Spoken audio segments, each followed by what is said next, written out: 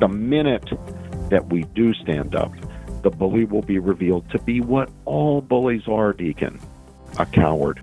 Welcome to Respect Life Radio. My name is Deacon Jeff Bennett with Catholic Charities of the Archdiocese of Denver. Remember, you can listen to all of our shows at respectliferadio.com. Today, our very special guest is Professor Robert George. He is a McCormick Professor of Jurisprudence and Director of the James Madison Program in American Ideals and Institutions at Princeton University. He's also been a visiting professor at Harvard Law School. He's a specialist in moral and political philosophy, constitutional law, bioethics, and the theory of conscience. Professor George is also an author and has published numerous articles and reviews and essays in leading law and scholarly journals, and also a bluegrass banjo picker. Is that correct? Is that correct, Professor? Guilty as charged, Deacon. Guilty as charged. Well, I do follow you on Twitter, so I enjoyed during the COVID nonsense your couple minutes of music every day. So I appreciate you doing that. I did 65 banjo minutes. I was born and brought up in the hills of West Virginia, so I'm a native-born Appalachian, and as you might not know, banjos are issued to little boys at birth in West Virginia, so I came by it honestly, and I've had my banjo with me my entire life through all my adventures everywhere I've gone, and I still play as often as I can. So during the first 65 days of the public health crisis, I decided to try to cheer myself and anybody who was caring to listen up by playing a banjo tune every day. I called them my banjo minutes. They're still up on Twitter if anybody wants to go and listen to them. Yeah, well, actually, it does cheer you up. And I do, there's a bluegrass channel on Sirius Radio, not to give them a plug, but I listen to it quite a bit. So it is very, very uplifting, and appreciate you doing that. And so the reason we're talking today is you had republished or resent out on social media an article you had written a couple of years ago, actually, back in June of 2018, called The Solzhenitsyn Prophecy, and I always mess up his name. But it was a talk that he gave in Harvard back in 1978. And why did you feel compelled to reprint this article now, with everything going on?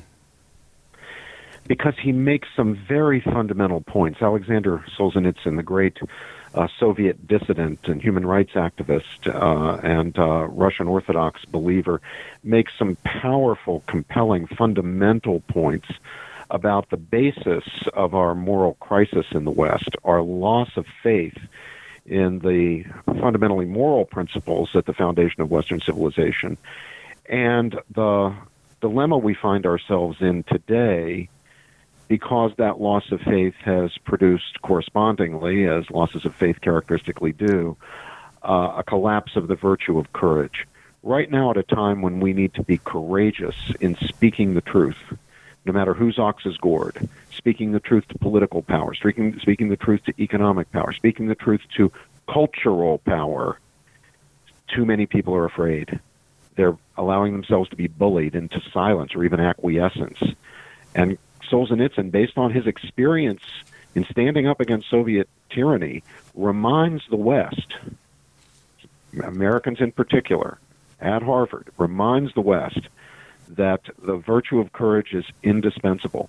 And unless we recover it, unless we restore our faith in our founding moral principles, whether they're the principles of the American founding, the Declaration of Independence and the Constitution, or the still deeper principles in which those American principles are embedded, that is, the principles of Western civilization, we're doomed. So you were a grad student when he gave this talk in Harvard. I actually watched it online, and it looked like it was raining. Everybody had their umbrellas out. Did that have how big of an impact did that have on you? Was it always in the back of your mind since that time until you ended up writing this article and just, seeing his prophecy come true? Oh, it has had a huge impact on me. I was not within the walls. I was a graduate student, but I wasn't graduating that day. I was still a couple of years away from graduation. My friend Cornel West was graduating that day, and he was within the walls, and he and I have often talked about that. But I was outside the walls, and I could hear the broadcast and the translation. And of course, I was just electrified by it. It was mesmerizing. And of course, as soon as the text became available, I read through it very carefully. And it seemed to me that he had nailed it. I think a lot of people at Harvard regretted inviting him because they didn't expect what they got. Well, they'd never invite him today, would they? No, they wouldn't. I mean, his was a critique of Western consumerism, individualism, what we today call expressive individualism. His critique was utterly incompatible with what we have now come to know as woke progressive ideology. He told people we are too focused on rights and not focused enough on responsibilities and duties and obligations that are at the foundation of truly honorable rights. He condemned the pornography culture, some of the content of rock. Well, he condemned rock music generally, but certainly what he had in mind was the kind of nihilism of so much rock music. It was not what the liberals, as we called them in those days, today we call them progressives, what the liberals at Harvard were banking on. They wanted him to come and talk about the importance of human rights and so forth. They certainly understood that he would come and condemn the Soviet Union, which he did, rightly, of course. It was a dreadful, terrible totalitarian tyranny. But what they hadn't reckoned on was he was going to come and look them in the eyes and confront and criticize their own ideology, their godlessness, their secularism and atheism, their obsession with the self, the cult of the imperial self, their sexual immorality, their self-indulgence. Well, that didn't go over very well, I can tell you that for sure. No, you could see where they wouldn't, but I mean, basically, it was a loss of faith, and particularly a loss of courage, like you said in the beginning, right? Yes, and those are always connected. Well, you cannot have the courage to defend your principles and institutions if you lack fundamental faith in your principles and institutions. Well, and that's what we see today, right? I mean, you were talking lack of courage, whether it's individuals, whether it's corporate entities, whether it's elected officials. Everybody's afraid because there's this mob mentality that has basically feasted upon what that talk was all about, right? Nobody really got it in 78. You know, you held it to your heart, but not enough people did because they've just continued to travel farther and farther down that road to the point where, you know, we're dealing with a bunch of anarchy going on right now.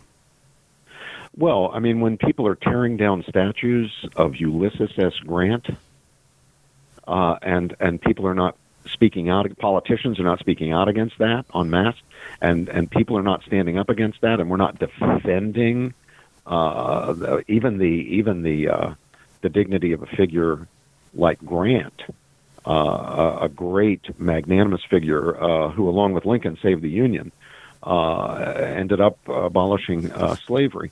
I mean, if we're not willing to stand up and defend the heritage and legacy of Grant against vandals, nihilists, people who do not believe in the principles of our Constitution and civilization, well, then, you know, we're going to get the fate we deserve.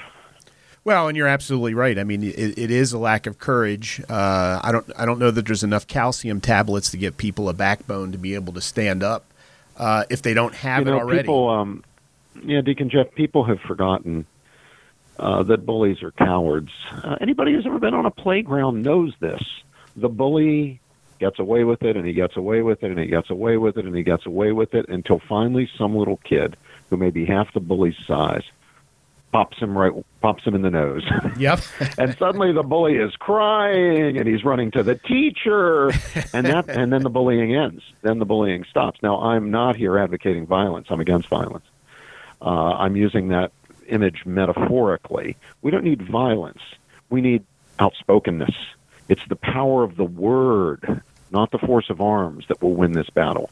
But if people are too afraid, too frightened, too intimidated, too bullied to speak out against the bully, to stand up and defy the bully, when the bully says, oh, you're not allowed to say that, or the bully says, oh, you must say this, you must give me your loyalty oath, until somebody stands up, until we gather ourselves and stand up to the bullies, this bullying is going to continue. But the minute that we do stand up, the bully will be revealed to be what all bullies are, Deacon.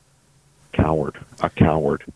And then we will begin to restore our civilization, our country. Yeah, well, unfortunately, it's the total opposite, right? Instead of standing up, people are taking a knee, right? They're bending a knee to the bully, right? I mean, in the end, we bend the knee at the name of Jesus, but we're bending the knee at a bully because we're afraid. Even though we have truth on our side, we have everything on our side, we're afraid because we never had those deep roots of the faith we should have had.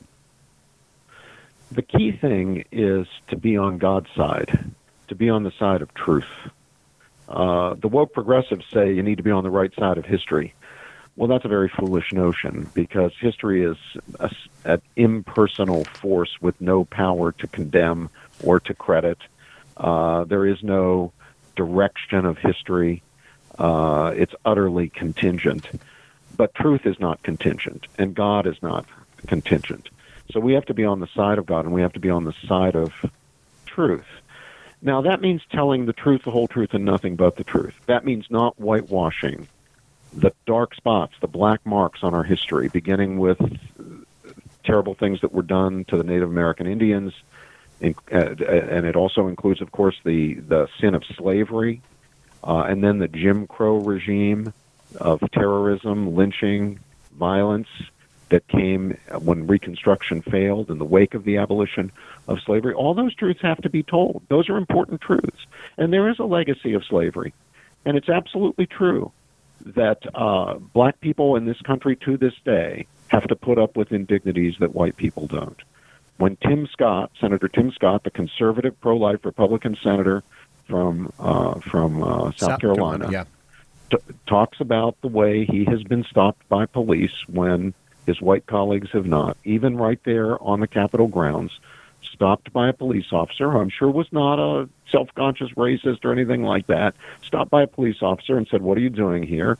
He pointed to his badge, his pin that showed he was a member of the Senate, and the police officer said, "I recognize the badge, I recognize the pin, but I don't recognize you." Now, he didn't say that to his white colleague Lindsey Graham or to Chuck Schumer or anything like that. So these indignities are real, and this has got to be dealt with. But the whole truth means the whole truth. Those truths have to be told, and other truths have to be told. We have to talk about the way that bad social welfare policy has damaged the black community. We have to talk about the fact that fatherlessness is a plague, very damaging, family disintegration in African American communities and in white communities. In Appalachia, where I grew up, this is now a plague as well. Mm-hmm. But where we see poverty, whether it's black or white, and the high association, the correlation with family disintegration and fatherlessness, we have to speak that truth too. There can't be any forbidden truths. We need to be able to speak the whole truth. We need to speak the truth, the whole truth, and nothing but the truth. No lies, no deceptions, no spinning, no prevarication, no dissembling. The truth, the whole truth in all its dimensions. So if somebody talks about the indignities that a Tim Scott or any other black man in this country is subjected to, the answer to that is not, hey, what about family disintegration? But by the same token, if somebody says, look, we're going to have to deal with the problem of family disintegration. We've known since 1965 in the Moynihan Report what the consequences are for that. We know that gangs essentially function as families. The reason boys join gangs is because they don't have families, and the gang functions as a family. When somebody points out, the answer to that is not, well, what about driving while black? We need to stop with the whataboutism. Tell the truth, the whole truth, and nothing but the truth. Well, and you talked about, I listened to your talk that you gave at the Napa Institute in 2016, and you basically started off by saying, we are in trouble, and you started talking about the clash of cultures, right, between the church and its values, its moral values, and the cultural values that we see now, right? In the last, 40-plus years, we've seen the Supreme Court say it's okay to kill babies. They've redefined marriage, and now just recently, gender ideology is a civil right. Yeah, it's really a scandal and an outrage, and in these cases, we're talking here about developments that are not only bad in themselves, as policy matters and culturally, but they were imposed by unelected and unaccountable judges. They weren't even democratically validated. It would be bad enough if the people exercising their right of self-government made these bad decisions. But it wasn't the people. The people didn't give you Roe versus Wade. Right. The Supreme Court did. 9 guys, 9 people, 9 individuals in a country of, at that point, 250 million. Now we have over 300 million. Who gave you the redefinition of marriage? It wasn't the people. It was the Supreme Court of the United States. Who now has redefined sex to mean something other than your biological reality? Right. Again, it's not the people. It's not the people acting through their elected representatives.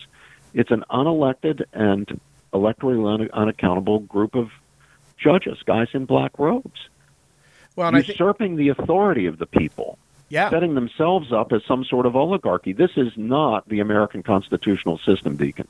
This my as you kindly noted, my area of scholarship is constitutional law. I can tell you with certainty that what the Supreme Court has done is simply inconsistent with the constitutional role of the courts and the constitutional limits on their power. Whether you agree with same-sex marriage or disagree with it, whether you agree with abortion or disagree with it, it is not within the constitutional authority of the court to resolve these issues. These are for the people's representatives and the people themselves. Well, when you talk about truth, right? I mean, we've thrown truth out the window. Truth is whatever you think it is, and whether it's the truth, whether a black man gets stopped by a cop for no reason, which he shouldn't, or it's the truth on marriage or whatever. You were right in the beginning. It's either all. It's got to be all, and you can't all of a sudden live in moral relativism and then start identifying your own particular truths and then try to force that on people. Absolutely right. Deacon, people often ask me, good people from all over the country. I do a lot of lecturing, as you know, around the country. At least I did until we were all locked down by the COVID crisis. Now I'm on Zoom all the time. But anyway, people all over the country, my own students here at Princeton, of course, but people all over the country will say, gosh, what do we do? What do we do? I don't know what to do. What do we do? And my answer is, tell the truth. Tell the truth. Speak the truth. Don't remain silent. The great crimes in history have occurred when people remain silent about them. So tell the truth, the whole truth, and nothing but the truth. But the first step in that is to tell the truth. If you're not speaking, then you're not telling anything. You're certainly not telling the truth. Right. And very often your failure to speak is interpreted as an acquiescence in whatever the errors or misdeeds or evils are that are going on. So we have an obligation to do this. We as Christians, those of us who are Christians, we like to say, and it's true, that our ultimate allegiance is not to any state or any nation. It's not to this world, that we are citizens of another kingdom. That's all true. We like to say we are resident aliens. We reside here on this earth, in this country, but we're really citizens of another kingdom, another polity. All true, but that's not the whole truth, because the whole truth includes the following. We as Christians are obligated, I emphasize, obligated to be the very best of good citizens. This has always been true from the very foundation of the church. It is our obligation to exercise our rights and duties as citizens, to do justice. And when we fail to speak up for the unborn, when we fail to speak out against injustice, when we fail to defend the institution of marriage, when we fail to defend children against the depravities of the sexual revolution and the ideology of the sexual revolutionary ideology that supports it, then we are failing to be the best of good citizens. We're being poor citizens, and when we are poor citizens, Deacon, we are poor Christians. Being a good citizen is not optional from a Christian point of view. Well, being a good citizen is required. Well, and Christ tells us he's the way, the truth, and the life. So we know the way we need to go, and he tells us we're going to be sheep sent out among wolves. So none of this should be surprising to anybody who follows or reads Scripture, that this is going to be a tough thing, but it's the courage that you talked about in the beginning. And, in Romans 8, 12, I think 12 and 13, For if you live according to the flesh, you will die. But if you live by the Spirit, you will put to death the deeds of the body, and you will live. I mean, it's not like there's no there's no playbook on how we should be living our lives. And we are an evangelical people, right? We're supposed to share the love of Jesus Christ, and Jesus is the truth. So we got to share the truth in love, and that's where the courage comes in. And either you do it or you don't. There's no in the middle. Well, no one ever said, and certainly Jesus never said, that being a Christian means you're going to have an easy and comfortable life. In fact, he said the opposite. He said, if you want to be my disciple, what do? You remember, Deacon? You're going to follow me. And what do you do when you follow me? You take up your cross and follow me. Follow me. That's right. Take up your cross. Now, who wants to take up a cross? Who wants to be Simon of Cyrene? Nobody wants to do that. No, they want to tear down crosses. That's right. They want to they want the easy way, right? We want being a Christian to bring us consolation and comfort and feeling good about ourselves, and all that's fine to want. All that's good. That's human. That's natural. But Jesus says that if you want to be my disciple, take up your cross and follow me. I often muse about the following. Imagine the disciples all gathered around, the 12 apostles and the holy women. They're gathered around Jesus, and he's teaching them. And, of course, they're so excited because the teaching is so wonderful, and Jesus is so compelling. And their hearts burn within them at hearing his words, as we're told about the disciples walking along with him, not even knowing who he was on the road to Emmaus. But here they are. They're gathered around Jesus. They're all excited about this new faith, and he tells them that they need to go out and evangelize the world. And imagine then they ask him, okay, boss, okay, Jesus, we're so excited. We want to do this. You can count on us. Now, when we sell your gospel message, what is it that we're offering people? How are we going to get them to sign up for this new movement, this Christian movement? How are we going to get them aboard on this? How are we going to sell them the gospel, get them to accept it? Jesus doesn't say, well, tell them it'll make them rich. He doesn't say, tell them it will make them popular. He doesn't say, tell them it will make them influential. No, what does Jesus say? Imagine this. He says, well, what you're inviting them into, you're going to tell them that you should accept this gospel, but because that doesn't mean you're going to be rich or happy or powerful or influential or have an easy life. It means you're going to have to take up your cross. You might have to face martyrdom. And if it's not physical martyrdom, you might have to face humiliation, people not liking you, people calling you names, people holding you in contempt, people discriminating against you. Wow, they must have thought to themselves, "How in the heck am I going to sell that product?" Yeah, I hope I don't have a big quota because I'm probably not going to hit it. Yeah, but I mean, to me, this is one of the proofs of Christianity. Yeah, absolutely. Only a true religion could propose something that counterintuitive from the human point of view, that crazy. Tell your people to go make disciples of all nations, and then tell them to be a disciple. Tell the people you're evangelizing to be a disciple. You got to take up a cross. My goodness, who would have come up with that idea if it were false? Yeah, no. Well, they'd be, you're either a lunatic or a liar, right? Or you're telling the truth, and that's what we hear about Jesus. Yeah. And so nobody in their right mind would. But that is a good visual image to remind all of us that this is why we're here, and we're here at this particular time because the Lord has a mission for each and every one of us, and that is to speak the truth in the face of the bully, the evil one, the mob. Yeah, it's hard to do, and I don't want to pretend that it's not. I don't want to tell people it's going to be easy. My message is real. I'm just saying what Jesus said. I'm just a reporter here. I'm just the message bearer. It's not some new message with me. But it's tough, and I understand that. You may lose friends. You may alienate family members. I know a lot of parents today have children who have bought into the whole secular, progressive, woke ideology, and they're very worried about being alienated from their children if they say anything to question that ideology. And of course, there are some people who are trying to insinuate that ideology into the church itself, compromising the church's moral teaching and its evangelical mission. So I know it's not easy, and there's a heavy price to be paid. And there are some people who would literally rather die, throw themselves in front of a coming train, rather than alienate themselves from their children. I get that. I'm a father myself. What could be more painful than that? And so that becomes the reason they don't speak. That becomes the reason they go silent. That becomes the reason sometimes they even say things they shouldn't say. They buy into an ideology that they shouldn't buy into, at least in the outward expression of that ideology.